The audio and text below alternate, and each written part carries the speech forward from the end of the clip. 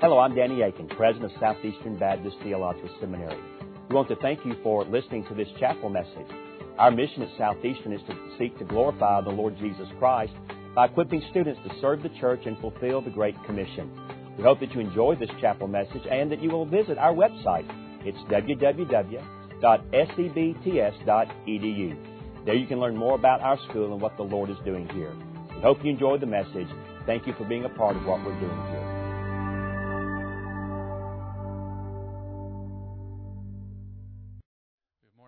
If you have a Bible, I invite you to open with me to Acts chapter 8.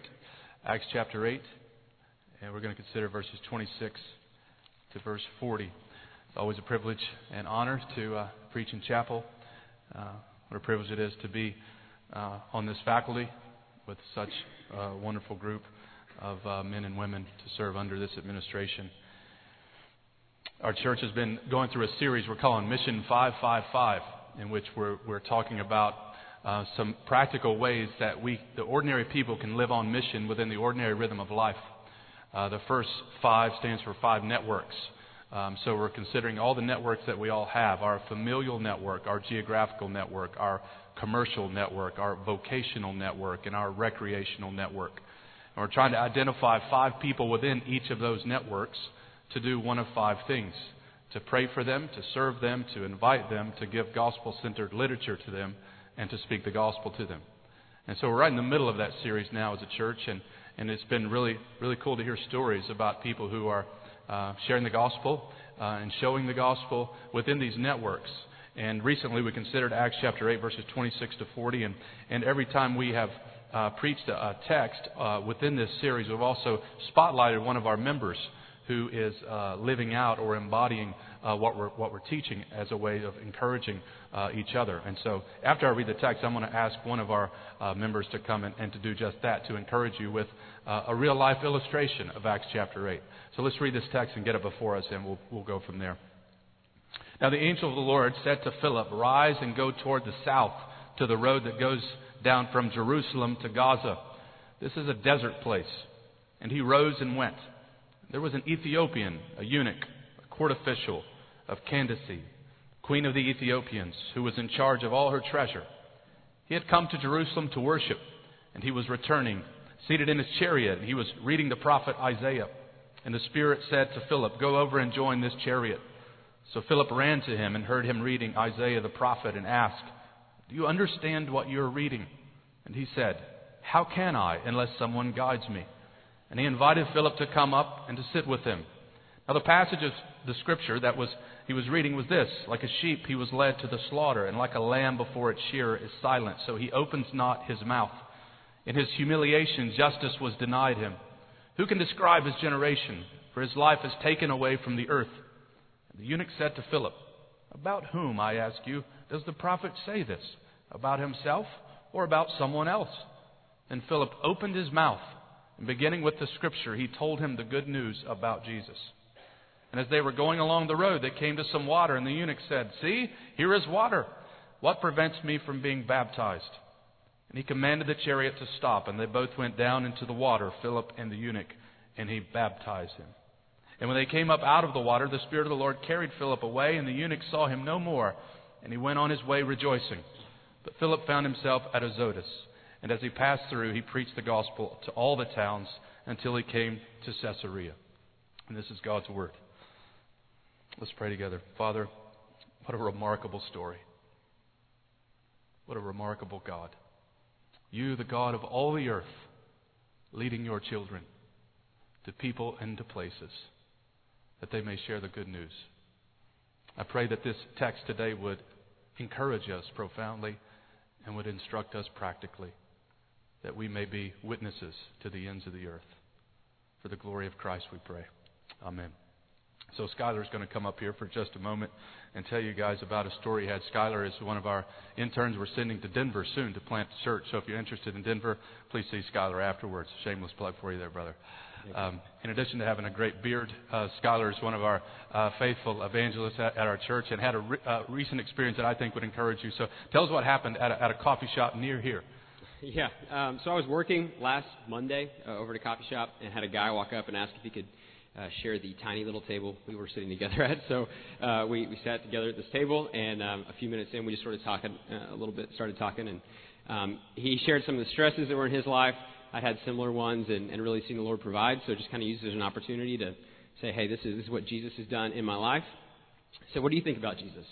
He said, I don't know, I'm not against him. I just have never really learned much about him. He grew up Catholic, but I hadn't really ever read the Bible. So I just said, what do you think? And he said, there was this one time when I opened the Bible up to Psalm 18. He said, I just kind of fell open there. Do you think that might have been God? I don't know. Let's check it out. And so we read Psalm 18. There's kind of these twin themes of judgment and salvation in this psalm. I said, do you know the story of the Bible? She said, no, I've never read it.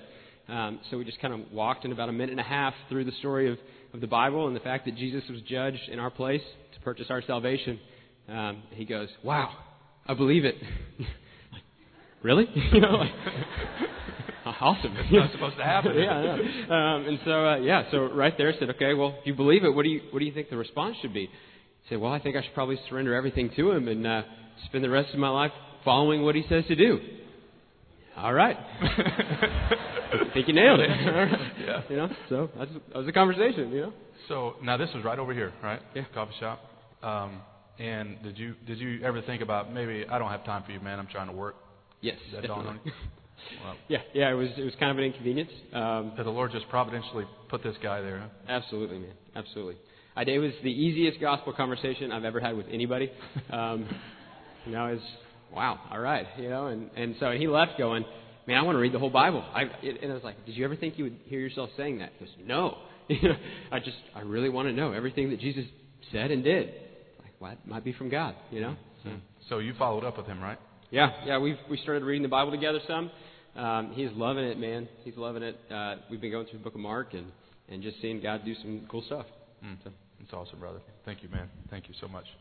May the Lord give you many of those conversations in Denver, and may that encourage you guys as well. Whether you're in a coffee shop in Somalia or Wake Forest, perhaps on an airplane, sitting next to an individual. I was on a plane recently with a Pakistani. His first ever trip to America. Got to sit by me. That was an experience as we had some great conversations. Whether you're coaching third base, talking to the opposing team's coach, whether you go to Walmart and talk to the West Africans working in the deli, or whether trick-or-treaters come by your house or you dress up like a football player and trick-or-treat and meet people, God arranges meetings. God puts us in places. How else did we get here today? That the God of all the earth is working salvation in the midst of the earth.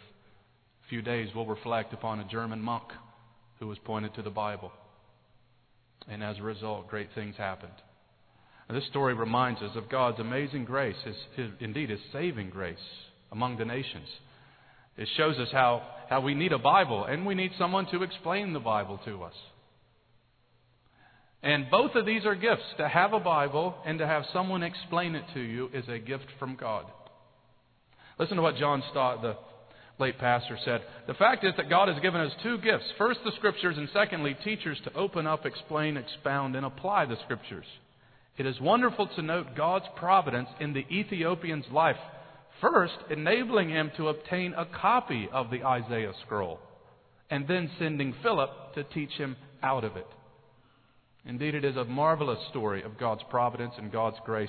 This is what I would like to do. I just want to go through the story and highlight the details to make sure we're all up to speed, which I'm sure we already are, but we'll do it anyway. And then I just want to draw out 3 applications for all of us and just talk about how ordinary people can live on mission. So if you have a Bible, go over to Acts chapter 8, verse 1, and just to get the broader context, this is a pivotal time in the story of Acts. Stephen has been martyred. Saul is there in verse 1, approving of his execution. And as a result of the persecution, we read in Acts chapter 8, verse 4, that people were scattered. They went about preaching the word. Now, this was everyone, he says, but the apostles. So these were the ordinary Christians who went about preaching the word, because every Christian preaches. Maybe not in a pulpit, maybe not in the office of a pastor, but everybody is called to go about gossiping the gospel, heralding the good news. They went about preaching the word. Philip was one of those. Philip goes to Samaria. Now, this is significant because we know from Acts chapter 1, verse 8, we basically have the table of contents of the book of Acts, where we have the geographical regions that the apostles and Christians are going to enter into. So he says you're going to be a witness in Jerusalem, and that's basically where the first 7 chapters or so take place. And then you're going to go to Samaria, and then you're going to go to the ends of the earth.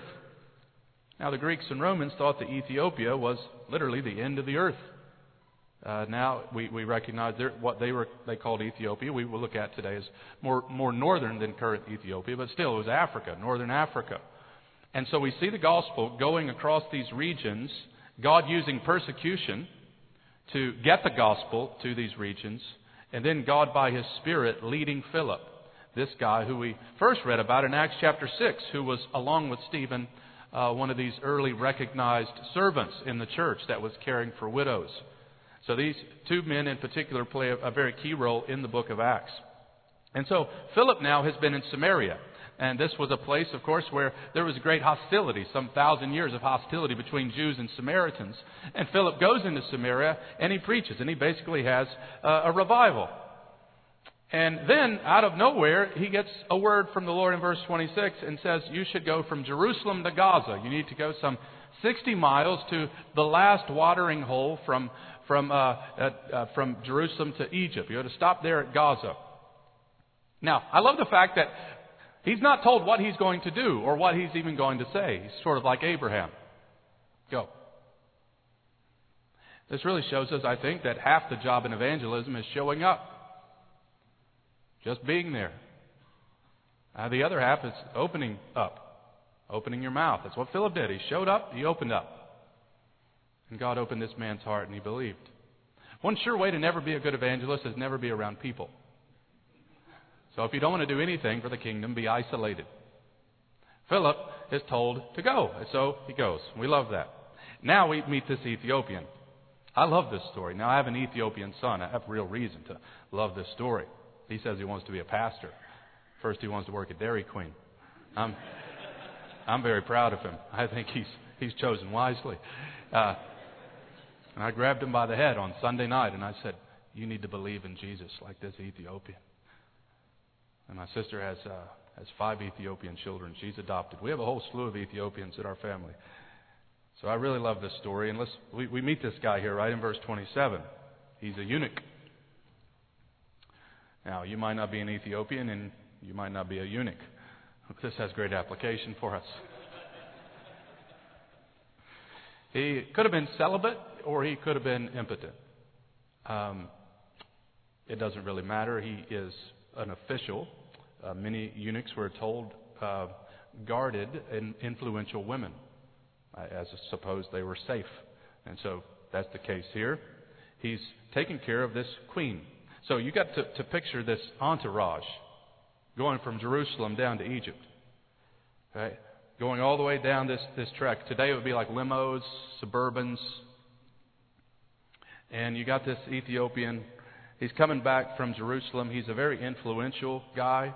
Now, eunuch is significant because they couldn't enter the inner courts of the temple. And you just imagine that God is preparing this guy. He's searching. He's dissatisfied. He can't find it in Judaism. He can't enter in. Something is preventing him. He's got this strike against him. Now, the fact that he's reading Isaiah is also significant because not only does Isaiah tell us much about Jesus, but Isaiah gives great hope to eunuchs. In Isaiah 56, we're told that eunuchs are told that they're going to have something better than sons and daughters. God is going to bring them in. And so, verse 30, we see that as he's rolling down in his chariot, the Spirit says to Philip, go join the chariot. So still Philip doesn't know what to do. He's just told to go join the chariot. So he does. And he hears him reading Isaiah the prophet. Now, where did he get a copy of Isaiah? I have no idea. Maybe it was like a 9 Marks conference where Mark Dever's handing books out to everybody. It's sort of like, hey, on your way home, grab a copy of Isaiah, will you? And read it as you travel home. Don't know how he got a scroll, but you can imagine this Ethiopian guy with this huge scroll in a chariot. This is fascinating, isn't it? And he's reading it, and he has a question. First, Philip has a question. Do you understand what you're reading? We'll come back to that in a moment. Then, the eunuch has a question. How can I? You ever talk to an unbeliever and they don't know which side of the Bible to open up? That was probably you at one time. What's your favorite verse? I have no idea. I like the maps. They're really cool. How can I possibly understand this book unless someone explain it? So you need a Bible. You need someone to explain the Bible to you. How am I supposed to make sense of this? It's a really good question. It's a really good question. And fortunately for Philip, he's at least reading Isaiah 53. Not Leviticus or some story in Judges where a left-handed guy stabs a big fat guy. Hey, try to get to Jesus from that story. That's a challenge. Isaiah 53, hopefully we can work with this one. You know what I'm saying? So it was almost a softball as he's asking him, I can't understand this text. And so Philip does that. So we read the text. Luke has told us here what he's reading. And so it's Isaiah 53, 7 and 8. Jesus is the Lamb of God slain for the sin of the world. He received no justice. He was falsely accused. He's the suffering servant who's become our great Savior. And the eunuch has another question. Who is this prophet talking about? So a further question. Is he talking about himself? Is he talking about someone else? And notice how Philip answers in verse 35. He opens his mouth, beginning with the Scripture, and he told him the good news about Jesus. So we see this divine message that precedes this divine miracle of conversion. So he tells him the good news about Jesus. You notice here, Philip doesn't tell him a bunch of stories. Philip doesn't even tell him, Luke says at least, his own conversion story. He tells him the facts about Jesus from the Bible. And as they were going along the road, the eunuch wants to be baptized. So he says, here's water. What's preventing me from being baptized? Practically, it was very important for him to be baptized because there were no converts in Africa. Who's going to baptize him when he gets home? Unless it would be like some Robert Duvall in The Apostle who baptized himself. He needs to be baptized. We know from Pentecost there were some from all the nations of the earth, but this was very important, and he believed. And there was nothing preventing him from being baptized. All the barriers had been broken down. And so they go down into the water, and he gets baptized by immersion. Emphasis on immersion. Now, then the Spirit carries Philip away, and everybody's happy. And Philip goes away to Azotus. Now, the last time we hear of Philip, just a historical note, is in Acts chapter 21. In Acts chapter 21, verse 8. Philip goes from Jerusalem to Gaza, back up the coast to Caesarea. And in Caesarea, we see that Luke writes, on the next day we departed, came to Caesarea. We entered the house of Philip the evangelist, who was one of the 7, and we stayed with him. So Luke is hanging out with Philip, and he had, incidentally, 4 unmarried daughters who prophesied. Very interesting family. Perhaps Luke got his story of Acts 8 there while staying in Caesarea. Philip, I'm writing a couple books. Do you have any stories? I've got a real good one about an Ethiopian. You won't believe it. And so we don't know. It's not vital to the text and story today, but it is possible. Now, you can just imagine this Ethiopian eunuch. He wakes up in the morning and he says, all right, it's been a good conference. I've been to Jerusalem. It's time to go home. Next stop, Ethiopia. Not quite. Before you get home, you're going to be baptized. Isn't that remarkable? How God just reorients our life, orchestrates meetings. Before you get home, you're going to meet this little Jewish guy, this little Jewish Christian, little George Costanza. You're going to meet this little guy. I picture Denzel getting baptized. Condoleezza Rice is there, and she's the queen. That's my movie, as I'm making it up. Before you get home, Costanza's baptizing Denzel. You can't make this stuff up. This is fantastic.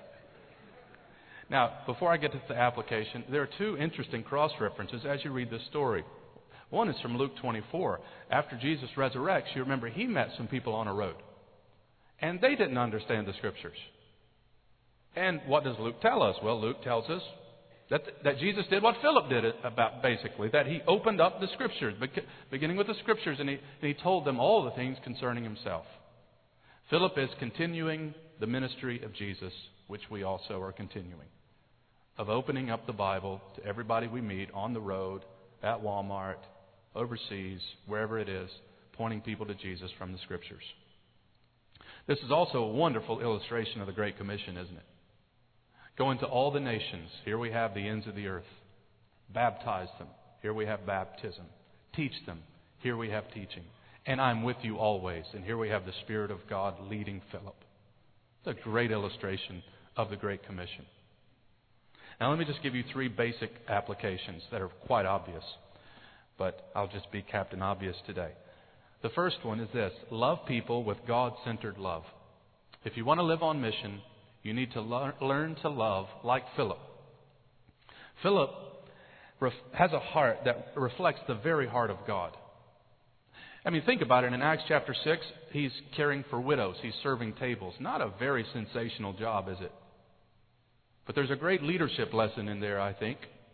And those who are gladly doing the menial things are often brought up into positions of greater influence. He loves widows. Why? Because God does. His heart, you see, reflects the very heart of God. He reflects the attitude of Jesus, who was a servant. That's what made he and Stephen great. Stephen, being persecuted, says, "Father, forgive them," just like Jesus. So to be a great missionary, what do you need? You need a big heart. You need a heart for people. His love for people includes not just the widows, but it includes Samaritans, these who were considered half-breeds and heretics. He crosses the barriers that society had put upon these groups, and he loves them with a big heart. The same is true for the Ethiopians. Here he is gladly loving this individual from the end of the earth. And don't you love how God brought the Ethiopian to him? It's a lot like Raleigh today. 65 people per day moving into RDU, 9 of them from different countries. It's remarkable. Tonight at our church building, we're having a special meeting about Ebola, in which we've invited a healthcare professional to speak, and we've invited a bunch of West Africans to join us. Because God has blessed us all around this area with hundreds of West Africans. And do you love them? Do you care for them?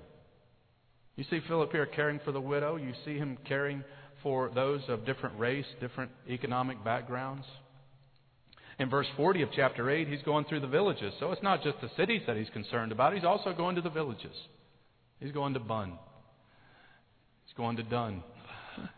He's going to Pumpkin Run. Now you see him also illustrating a great heart for people in the fact that he cares about one person, not just a crowd.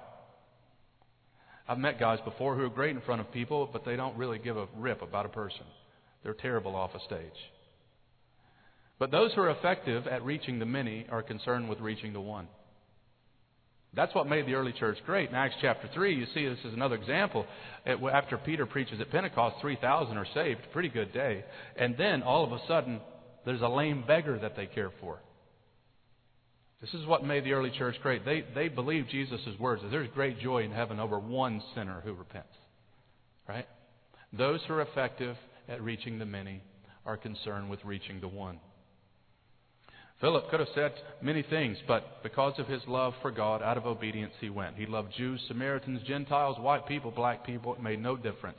And notice also just the way he loved this man. He was very respectful to this man. He didn't launch a grenade at him. You should understand this, man. No. He engages in a very respectful dialogue with him. There's real compassion here. He's not like Jonah, the reluctant prophet. Go to the Ninevites. Philip is the opposite of this guy. I don't want to go to Nineveh. They like NASCAR. They listen to country music. They think wrestling is real. They talk about Chick-fil-A every day. You know, I'm getting on your nerves, aren't I? No prejudice here. Just a big heart reflecting God's heart. So the question is, how can you grow in your love for people? If we would admit, we really struggle sometimes crossing these barriers. I think Philip understood the gospel. That's how you grow in your love for people. not by looking at sad pictures. When you realize the fact that you were unlovable and God came and loved you. What on earth are we doing here? Why did we get the gospel? We were this Ethiopian. We were the outsiders. Had nothing to commend to God. And yet, because of His mercy, somebody taught us the Bible and we believed. When you realize you don't deserve this gospel and the gospel works itself deep into your heart, you gladly love all sorts of people. So let's get the gospel. So application number 1, love people with a God-centered love. Second application, be led by the Spirit. This whole story really just illustrates the work of the Spirit. It shouldn't surprise, the whole book of Acts is about this. Acts 1:8, you're going to be witnesses because the Spirit's going to empower you to do this. Acts 6, Philip and Stephen are selected, and they're noted as being full of the Spirit. So what does it look like to be full of the Spirit? Well, here's an example. Philip is led by the Spirit to this individual. We have several occasions of this in the book of Acts where situations happen, people go different places, and it was basically unexplainable. It's not conventional wisdom, but God is leading this man. Now, what does this look like today? It could look like a number of things. I was encouraged a long time ago when Bill Hybels shared a story in one of his books about sharing the gospel. He has to take his trash out on Tuesday nights, like a lot of husbands. And he was in Chicago. It was in the winter. It was very cold. So he had planned to just run out real quick, put the trash can on the curb, and go back in the house. He didn't even put shoes on. So he's tiptoeing out through the cul-de-sac, and he puts his trash can out, and he sees his new neighbor across the street. He hasn't introduced himself to his neighbor, and his conscience was provoked. I should go over and meet this guy. And he said, I started negotiating with God. It's cold, God. My toes are freezing off. I'm sure he's cold too. I'll do it another time. But that didn't help. He pivoted, went over, and put his hand out, told the guy, hey, it's nice to meet you. I'm Bill Hybels. Welcome to the neighborhood. And the guy says, it's nice to meet you. I own a new car dealership. And they pivoted and went their own way. And Hybels said, amazingly enough, pretty much every Tuesday night for a whole year, we took our trash out at the same time. And we started having these trash can conversations. And the conversations got deeper and deeper and deeper, and they eventually became very, very close friends. Hybels learned that this man was not a Christian. This man learned that Hybels was a pastor, and eventually Hybels led him and his whole family to Christ. Is there a cul-de-sac that you need to cross? A neighborhood you need to walk up and down prayerfully? A hall at your workplace you need to cross? You see, a missional church is made up of Philips. Ordinary people being led by the Spirit. Think about what Philip could have said. There's a lot of excuses he could have used. Not now, Lord. Look at what's happening in Samaria. We'll get to the desert later. You ever use that excuse? Not now. I'm in seminary. Not now. This is a parenthesis on my life. It's not really the real life. I'm waiting on the real life. No, this is life. Do it now. Or, not me, Lord. Send someone else. Why don't you send one of the apostles who are up in Jerusalem? Or perhaps he could have said, not there, Lord. Anywhere but there. I'm not going to a Big Ten conference location. No way am I going there, Lord. You see, God's ways are not our ways, right? His thoughts are not our thoughts. Now, when you talk about being led by the Spirit, you see this throughout this story here, a lot of people get nervous. A lot of people use an excuse, well, this is one would say this is just the book of Acts. Others want to say this is superstition. There's a big difference in superstition and being led by the Spirit.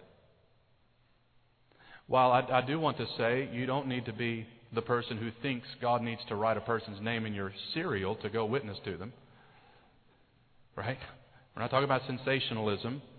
God has given us a great commission. We're already sent. So we don't need to always anticipate or expect these supernatural orchestrations of conversations. But we do need to have a category for this, I think. God does lead us to people and to places because we have a living God. This is one of the ways that God uses witnesses, is through these extraordinary leadings.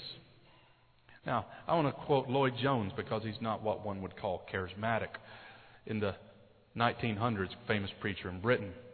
It's what Lloyd Jones says to us. He says, "Here again is a most extraordinary subject, and indeed a very fascinating one, and one from many angles a most glorious one. There is no question but that God's people can look for and expect leadings, guidance, and indications of what they're meant to do.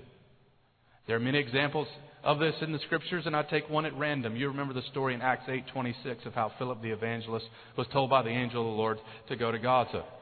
Now, there are leadings such as that.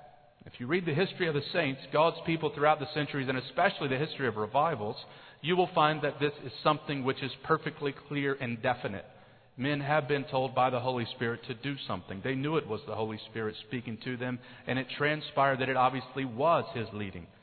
It seems clear to me that if we deny such a possibility, we are again guilty of quenching the Spirit.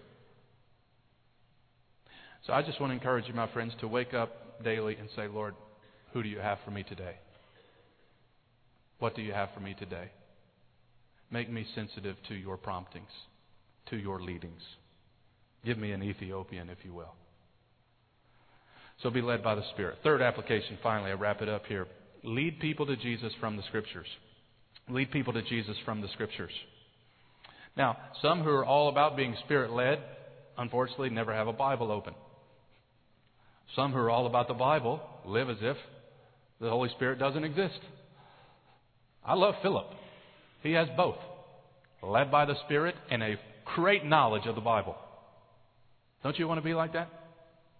Lord, I want to be so familiar with your text, I can lead people to Jesus from the Bible, and I want to be so in step with your Spirit that I'm walking with you. So the first obvious application here under this point is that you need to understand the Bible. That's why you're here, and that's a good thing. Getting prepared. Now, there's a conversation that gets started in verse 30 that I think is very instructive for us for personal evangelism. What prompts the conversation, of course, is that Philip hears him reading. A lot of people read out loud during this time period, and scholars tell us that people would read out loud because the text was hard to read as well. So Philip's hearing this guy read, and so he just asks him a question. Now, I just want to put forward to you practically here the use of questions in your evangelism. Use questions. There are 4 questions in the story. The whole conversation is about questions. Philip asked the first one, and then the Ethiopian asked 3 to follow. And I think we learn a lot as we just work through this. How many people have been totally undone by a question? Just one question. You don't always have to have the answers, but have a good question. That might be part of the process for this person coming to know Jesus. I tell our people, you don't have to be Google for God to be a witness. Just get in conversations and ask people questions. Provoke their conscience. So his question is very simple. What are you reading? Now, that's a good one in RDU. We have more PhDs per capita than anywhere in the country. And we like to say it a lot. Very proud of it. A lot of people read. So ask them, what are you reading these days? Well, I'm reading, whatever. And don't say that's stupid. That's a terrible book. We're even commending to our people the use of books, to hand out books. We give free books. We have a book called What is the Gospel? We give away, and Bibles we give away. One of our members has been in a conversation at his workplace with someone who's been reading various books, and they've just been in dialogue about these secular books that they're reading. And he said, would you read this book? What is the Gospel? Oh, yeah, I'll have a look at it. He's getting into conversation. So that's the first question. Second question is, how can I understand this unless someone explain it to me? Ian Thomas, pastor, tells a story of being on an airplane one time. He was so tired, he was planning on going to sleep, and he kept hearing psst, psst. Looking in the direction of the sound, he heard a man say, I'm reading in the Bible about Nicodemus in John 3, and I do not understand it. Do you know anything about the Bible? Now, what would you have done in that situation? Would you have said, ain't nobody got time for that? I'm trying to sleep. Would you have been so shocked you would have wet yourself? That's probably what I've done. Are you serious? You're reading Nicodemus. Let's have a look at it. So picture here this guy with this question. And really the question now for us is, are you prepared to answer them? Are you prepared to answer them when they have these questions? And notice here, Philip doesn't have a canned evangelism presentation, though those are helpful. He just knows the Bible. Every time you study the Bible, you're doing evangelism training. You are preparing yourself to give answers to people. And so Philip, because he knows the text really well and because he's trained, he can do it. Third question, verse 34, who's this prophet speaking about? Well, some thought he was speaking about himself. Some thought he was speaking about the nation of Israel. Still less thought he was speaking about Messiah. This is one of the big themes in Luke Acts, the need for a Christian interpreter of the Old Testament. It's a big theme. And Philip illustrates for us the fact that the Scriptures, the Old Testament Scriptures, are able to make us wise through faith in Christ Jesus, as Paul says. There's still a lot of people today who fiddle around with the Bible, but they don't know Jesus. They have a verse here and there, like a jigsaw puzzle, pieces of it stuck all over, in their pockets, but they've never seen how the whole thing fits together. They've never looked at the box, at the beautiful picture. All they have are verses here and there. They don't know the story. And Philip shows them. And Philip doesn't get into all these crazy theories. Well, there were 2 Isaiahs. Let me tell you about the JDP theory.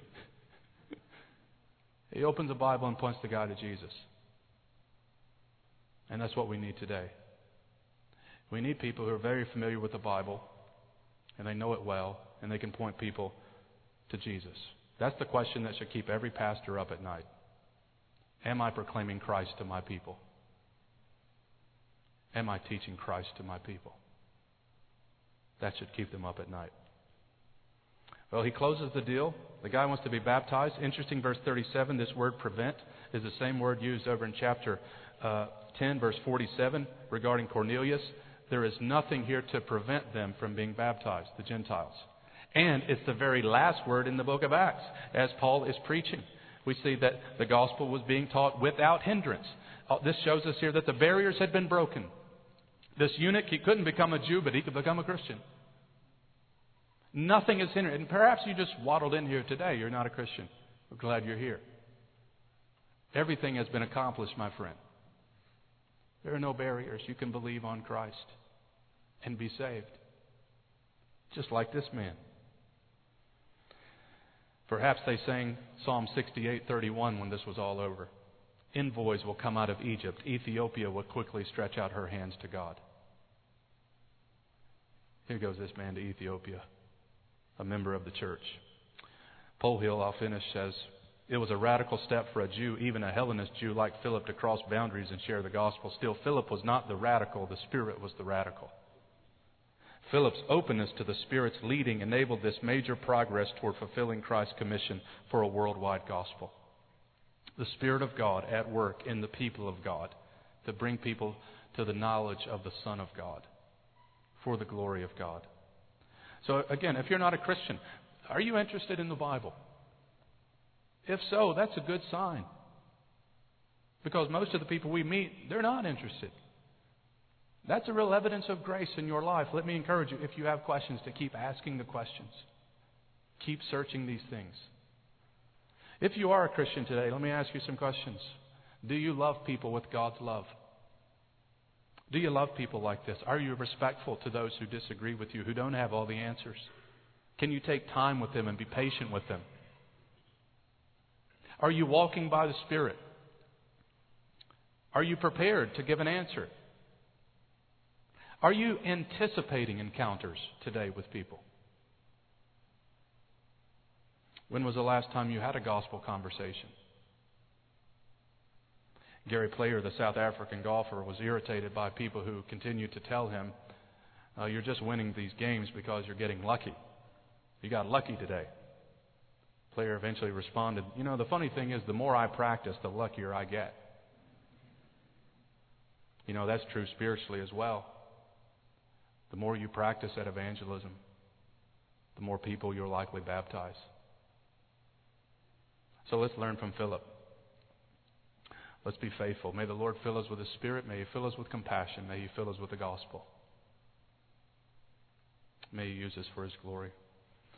Father, we bow before You today. We thank You for this story. We pray that it would enliven us today. What a great story. embed it upon our hearts, write it upon our hearts today. As we go about within the ordinary day-to-day routine that we have, we recognize that you are the sovereign God over all the earth. You lead your children by the Spirit. And you're bringing together a people from every tribe and tongue to worship Messiah. Use us, Lord, right here in this area, filled with people from all nations. Send us, Lord, to all nations. All of it for Christ's sake, we pray. Amen. Thank you again for listening to this chapel message from Southeastern Baptist Theological Seminary. If you are thinking about theological education on the undergraduate or graduate level, including doctoral studies, we hope that you consider us. If you also find these chapel messages encouraging and a blessing to your walk with Christ, we hope that you will consider financially supporting Southeastern. Our graduates are literally serving the kingdom across this globe, working to carry the gospel of Jesus Christ to a lost and dying world. Your gifts will help to train more, and they will serve as a worthwhile investment in God's kingdom. You can find more information about attending Southeastern or supporting us financially at www.sebts.edu. We covet your prayers and trust that God will bless every good work you do for His glory. Thank you for joining us in our chapel services.